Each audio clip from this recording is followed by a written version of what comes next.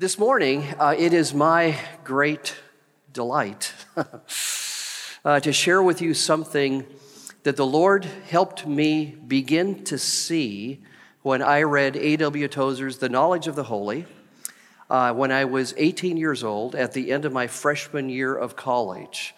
And I have never been the same since. He acquainted me with a view of God that was stunning, awesome, glorious, compelling, that I have sought to pursue and know better and honor as I've had opportunity to teach about God over all these years. What a privilege to teach at wonderful schools, Southern being the one I've been at the longest. So this morning, I want to just paint a portrait, as it were, of one aspect of God through one attribute of God that we're going to look at. It's an attribute that honestly we don't talk about a lot in our churches.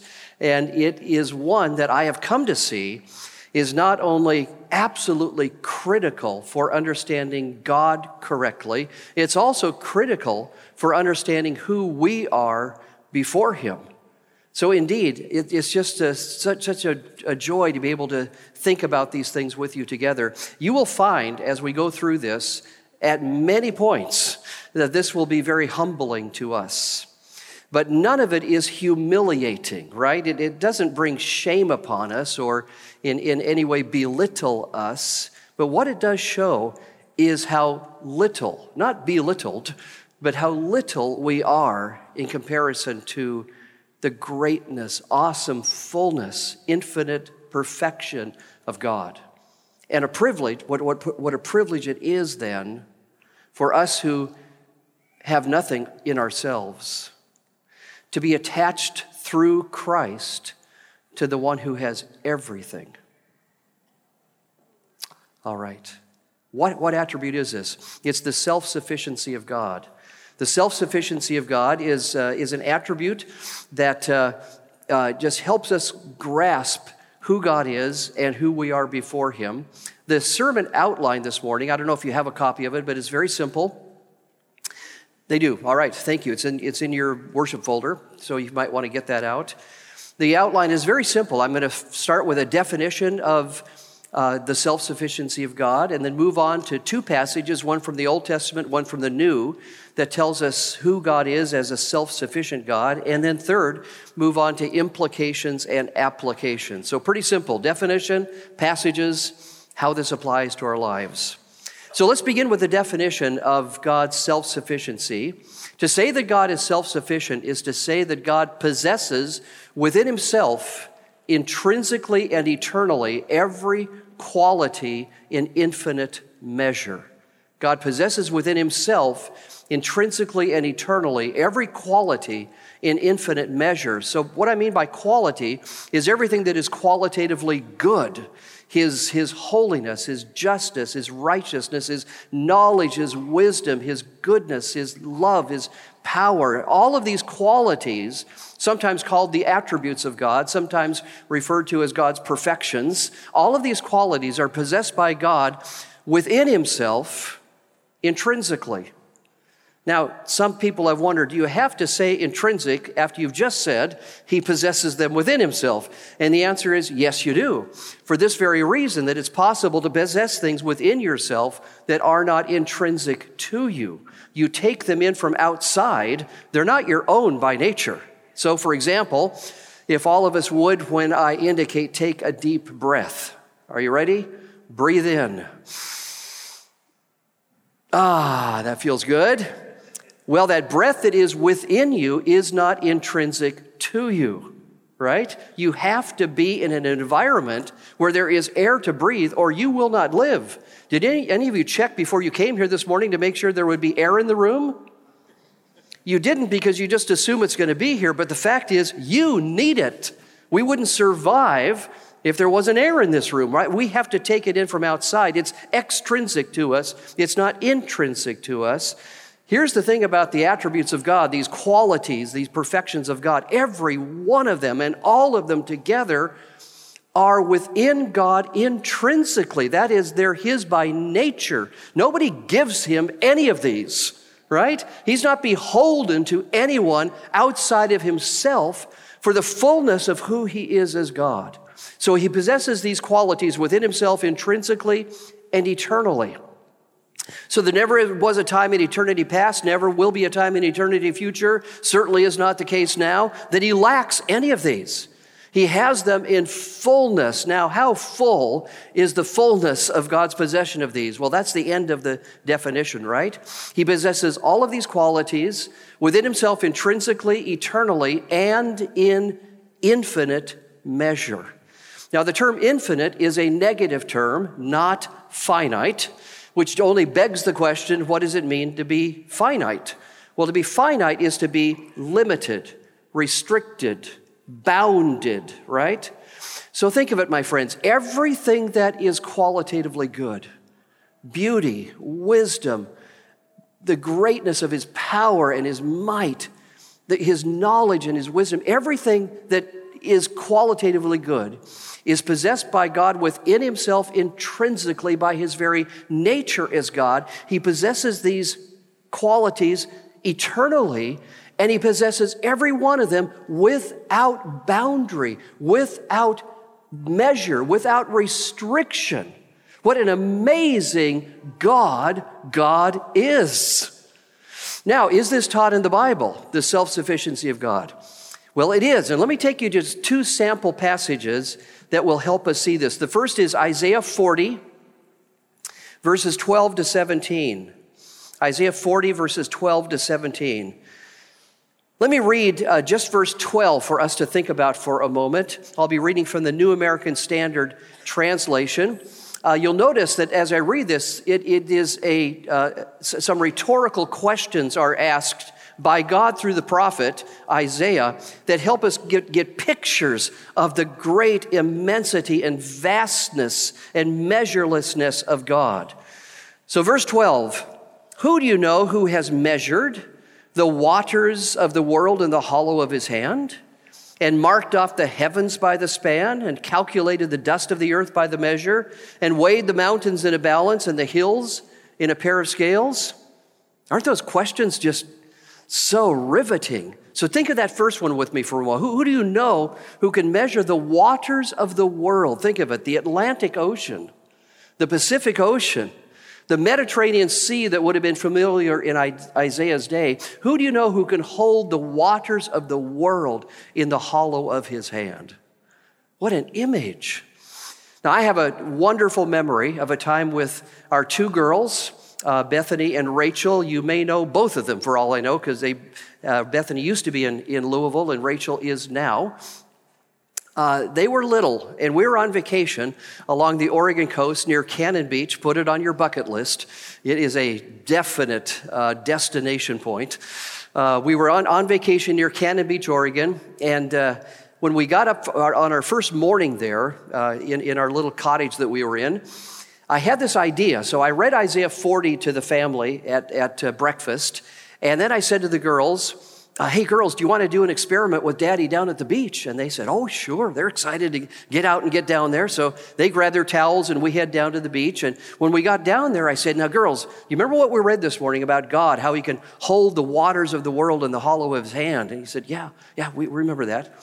So I said, here's what we're going to do. I want you to stay right along the shoreline here where the waves are coming in, and I'm going to go out into that vast Pacific Ocean. And I'm going to lean down and scoop up all the water I can in the hollow of my two hands, and I want you to watch really carefully to see how far the level of the ocean dips when I do that. Okay, Daddy, they're excited. So I went out in the ocean, scooped up water. Did it change? No, Daddy. I said, come on, girls, look again. Look carefully. So I leaned down and scooped up water. Did it change? No, Daddy. So I came back, got down on my knees, eye level with my girls, and I said, now, girls, I want you to learn something really significant about the difference between how big we are and how big God is. I'm your dad, and I went out into this Pacific Ocean and scooped up all the water I could in the hollow of my two hands, and absolutely nothing changed. But I said, look at that ocean. Imagine a hand so big that if it came down and scooped up water, that ocean bed would be dry. That's how big God is. Wow, what an image. Here's another. As we move on in verse 12, who do you know who can mark off the heavens by the span? The span is the distance between the tip of your thumb and your little finger. Who do you know who can mark off the heavens by the span? And calculate the dust of the earth by the measure, and weigh the mountains in a balance and the hills in a pair of scales. Who do you know who can hold the scales upon which you weigh the mountains? Put the Rockies over here. Put the Himalayas over here. Who do you know who can hold the scales that weighs the mountains? Wow. So God is immense and powerful and vast and mighty, this God is. Now, verses 13 and 14, the rhetorical questions continue, but the subject matter changes now to the knowledge and the wisdom of God. Pick up with me verse 13. Who do you know who has directed the Spirit of the Lord, or as his counselor has informed him? With whom did he consult? Who gave him understanding? And who taught him the path of justice and taught him knowledge and informed him of the way of understanding? What's the answer to those questions? Who has ever been God's advisor? Answer? No one. God has no advisors. God needs no advisors. Now get this one, my friends. God wants no advisors. Why? Well, the answer to that question can be answered in two words. God knows everything perfectly. That's why. He knows everything perfectly. Now think how that contrasts with us. I told you this would be humbling. Here's one place you see it right away. If God were to be so kind to come among us right now and help us understand of all the knowledge that we possess as a human race, all of its features and its details, how much of the knowledge we possess would be in comparison to what God possesses? I think the answer might be something like, we possess the equivalent of a grain of sand on the seashore, because God's knowledge is infinitely full. All knowledge is His. We have such a tiny little bit of it. Now, here it gets worse. I mean, that's humbling, but it gets worse. He knows everything perfectly. You know where this is going, don't you? So now the question is, of all that we claim to know, all of our knowledge that we claim to have as human beings, of how much of it are we correct? And where are we wrong? Oh, that one hurts, doesn't it? We don't like to be wrong. I know we don't, right? But here it is. We're wrong about so many things. So here's the thing with God. He has infinite knowledge. He knows absolutely everything, and He knows all of it perfectly. He's never wrong about anything. He never has a misperception, a misunderstanding on anything that there is. And hence, He doesn't need any advisors, doesn't want any advisors. What could we possibly say to God that He doesn't already know? Right? So indeed, the knowledge, the wisdom of God is beyond our comprehension. God cannot be advised by us. And we should remember this, by the way, when we pray. We're never in a position to advise the Almighty, to tell Him what He needs to know so He will do what we know He should do. We come with boldness in Christ, yes, but we also come with humility. Goodness, Jesus prayed, "Not my will, but yours be done." Don't you think we should do the same thing? Recognizing God is the only one who has all wisdom, all knowledge, and can plan exactly what is best. We're not in that position, so we humble ourselves before Him. Okay, now we've seen the immensity, the power, the knowledge, the wisdom of God. Now, in verse 15, we begin to see implications for us. Verse 15, behold the nations. Now get the significance of that term. That is the collective totality of humanity taken together. All of who we are, all of our knowledge, all of our power taken together. What are we like before God? Behold, the nations are like a drop from a bucket. They're regarded as a speck of dust on the scales. I mean, those are not very complimentary images, are they? Drop from a bucket, speck of dust on the scales. I mean, they both communicate what? Something that is tiny, little, insignificant, inconsequential, right? So some of you might be thinking, well, at least we're a drop, at least we're a speck, right? Well, keep reading, it gets worse. Behold, the nations are like a drop from a bucket. They're regarded as a speck of dust on the scales. Behold, he lifts up islands like fine dust. The idea there at the end of verse 15 is God plays with the islands of the world like a little kid runs sand through his fingers. Even Lebanon, that area north of Israel with all of its forests and all of its animals, even Lebanon is not enough to burn, nor its beasts enough for a burnt offering. Verse 17, all the nations, here we are back again, the collective totality of humanity, what are we before God? All the nations are as nothing before him. Well, my friends, we've been demoted, right? We've gone from drop and speck to nothing. You can't get lower than that, can you? Yes, you can. Keep reading. Verse 17, all the nations are as nothing before him. They are regarded by him as less than nothing and meaningless. I think we've hit rock bottom. Less than nothing and meaningless. Now, it is really important to understand what this means and what it does not mean. Let's start with what it does not mean. When God says, when I look at the nations of the world, they are before me as less than nothing and meaningless, he does not mean I don't care about those nations. They mean nothing to me. How do we know that cannot be what God means by this? Well, how about John 3:16? God so loved what? The nations, the world, that he gave his only begotten Son, that whoever believes in him shall not perish, but have everlasting life. Goodness, it is not the case that God doesn't care about the nations. He does. He sent his Son.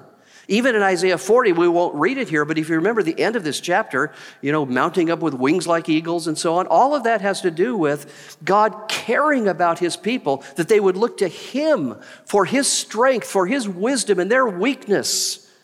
Well, that's caring for people, isn't it? So it cannot be the case that in verse 17, God says, I don't care about the nations. So what does it mean? What he says, when I look at the nations of the world, they are before me as less than nothing and meaningless. Here it is. Hear it well. If you ask the question, what can the nations of the world, with all of their might and power and prowess and knowledge and wisdom, what can they add to the infinite fullness that is God's? The answer is they can add nothing, absolutely nothing. For God possesses within himself, intrinsically and eternally, every quality in infinite measure. He is self-sufficient. All right, let's look at one other passage, Acts 17. Verses 24 and 25. This is really the classic text in all of the Bible on the self-sufficiency of God. Paul is in Athens at this point, waiting for others to join him. And he has observed that Athens is a very religious place. There are altars and shrines and inscriptions to every known deity in Athens. Archaeology has confirmed this. They prided themselves in knowing about every god. The irony is, the one God they didn't know about was the one and only true and living God. So Paul begins to talk about him. They invite him to the Areopagus to declare who this God is. So we pick up at verse 24. This is Theology 101 from the Apostle Paul. It doesn't get more basic or more important.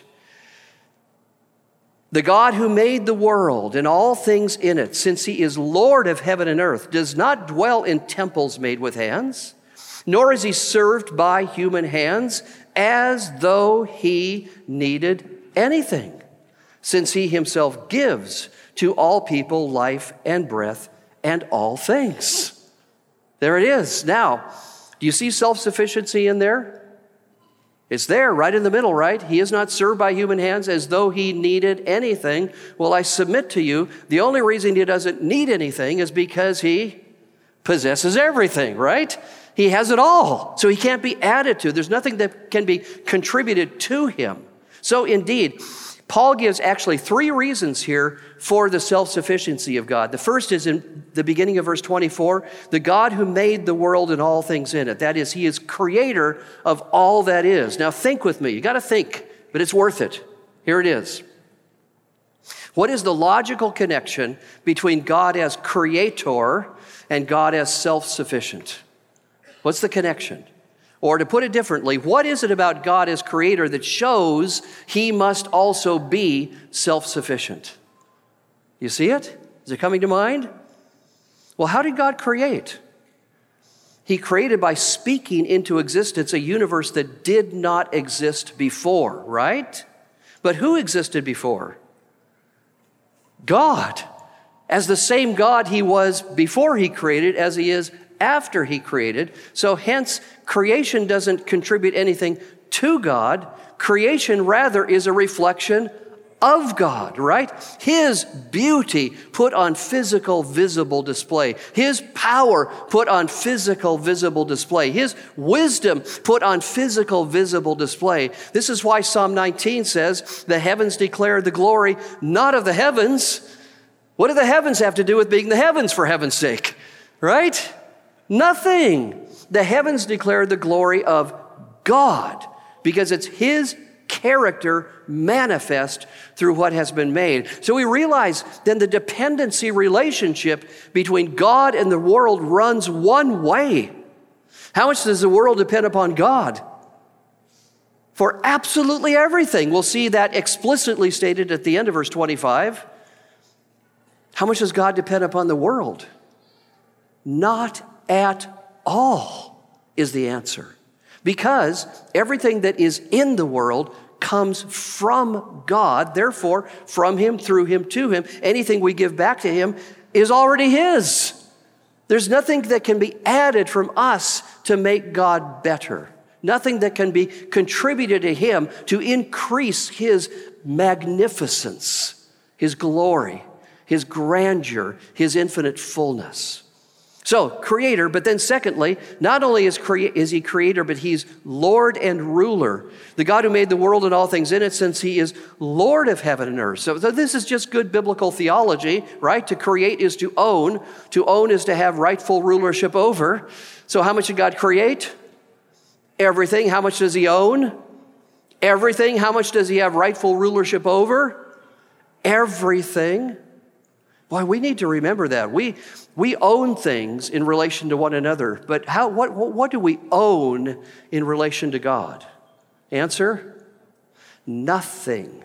Nothing. We are stewards, not owners. Stewards are people who have what is given to them by the owner and are to use those things given to them in a way that the owner approves. That's a steward, right? Given something from the owner in order to use that in a way that the owner approves. So indeed, it is so humbling to realize before God, we own zero, not one penny, not one item of possessions, nothing at all is owned by us in relation to God. Not our children, not our spouses, right? They're God's, not ours. Okay, so that's the second thing. Then the third one comes at the end of verse 25. That is support for his self-sufficiency. He's not served by human hands as though he needed anything, since he himself gives to all people life and breath and all things. Well, so he's the giver of all things to all people. Well, again, I submit to you, if God gives all things to all people, that he must possess antecedently what? All things. He possesses all things. So indeed, God is self-sufficient. He possesses within himself intrinsically and eternally every quality in infinite measure. All right, let's move on now to implications and applications of this doctrine of the self-sufficiency of God.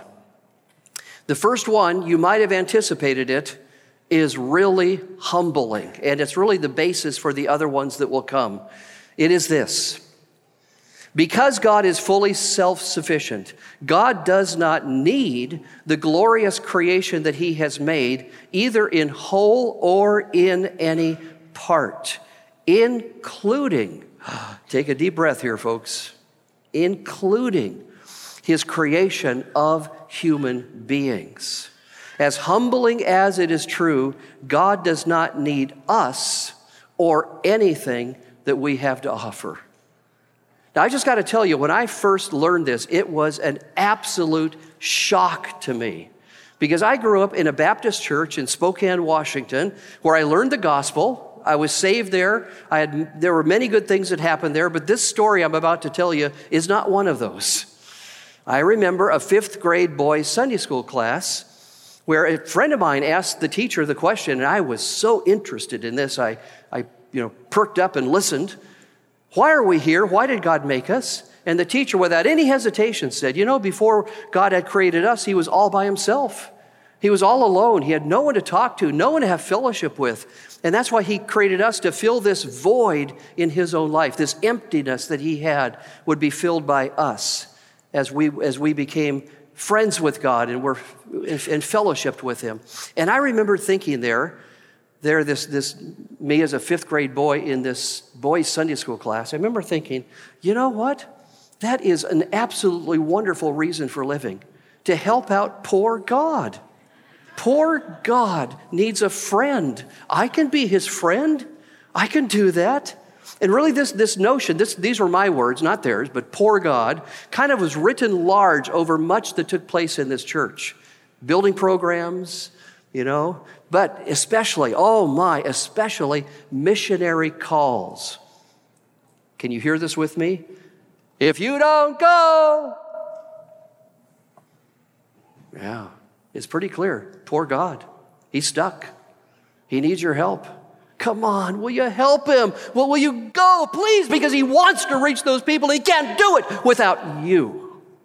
Oh my, aren't we important? Aren't we significant? And this is the problem with this theology. It is so demeaning to God and so falsely inflating of us, is it not? So I learned, oh my goodness, it's not true that God needs us, that he created us because he was lonely. By the way, what's the theological answer to the notion that before God created us, he was all by himself and alone? The doctrine of the Trinity, where you have within the very being of God the persons of the Father and Son and Spirit in intimate and everlasting communion and fellowship and love relationship, far surpassing anything that God could have with mere created beings. So indeed, no, he wasn't lonely. So, capital letter B, so why are we here? What is our purpose? If the answer is not, he was lonely and that's why he created us, to fill this emptiness in him, what is the answer? Here it is, my friends, and it is stunning. Are you ready to be stunned? Are you ready to fall on your face in worship? Here it is. Though God doesn't need us, amazingly, he loves us. Now just think about that for a moment. That is just an astonishing statement, because we know no other love relationship that is like this, where one party stands in absolute fullness, no need whatsoever, loves the other one who is needy. Is that marriage? Are you kidding? Are you kidding? I mean, if you think you're in that position of I don't need anything, oh my goodness, you need marriage counseling quickly, very quickly. As married couples, in any human relationship, we come into that relationship with needs. The other one comes into this relationship with needs, and we help each other in this. But this relationship with God is unique. The lover does not need the beloved, and yet he loves the beloved. How much does he love the beloved? And this is love. Not that we love God, but he loved us and gave his Son to be the propitiation for our sins. Oh my goodness. So let me keep reading now. You can follow along if you're looking there.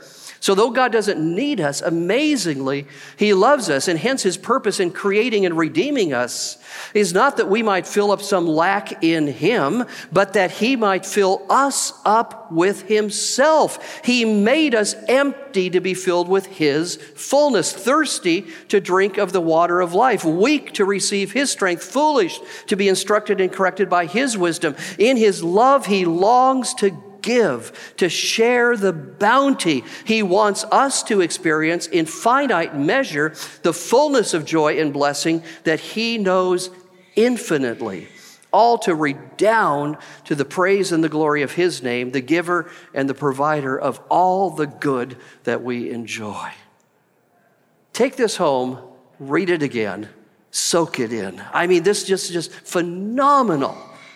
The way God makes us, empty vessels to be filled by him. Here's a short answer to why are we here. To be loved by God. To be loved by him. To experience his knowledge and wisdom, his compassion and strength, his character, his holiness, his love reproduced in us in finite measure. We're the needy ones, not God. And he knows it. He created us to fill us with himself. Number 3, why does God enlist our service? Consider Psalm 100 verse 2, serve the Lord with gladness. It's an imperative. And Acts 17:25, he is not served by human hands as though he needed anything.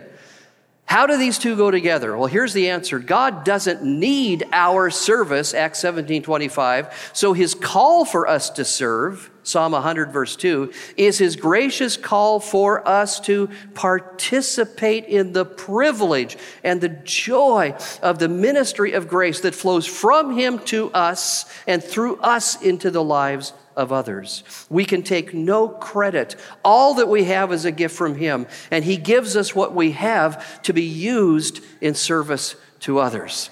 So let's go back to those missionaries for a moment again, right? If you don't go, does God need missionaries?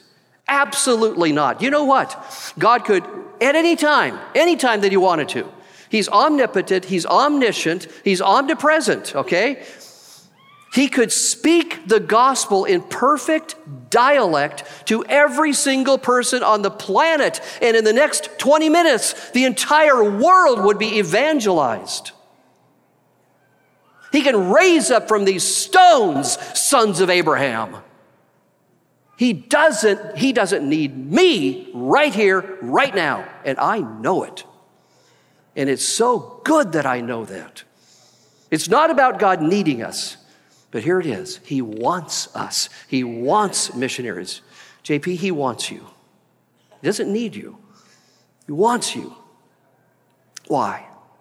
Because he wants us to share in the greatest work there is to do.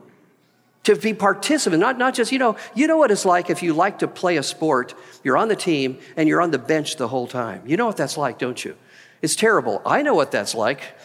I remember those days because, you know, my size and not my skill though, no, but my size, on the bench a lot. And whenever I heard the coach say, where? Oh my goodness. So here is God saying, oh, we're in the game. We get to play the most important work there is to do, period. And he says, I love you so much. Yeah, I could do it all myself. Don't need you for any of it. But I want you, out of my love for you, to grant you the privilege of participating in this greatest of all works.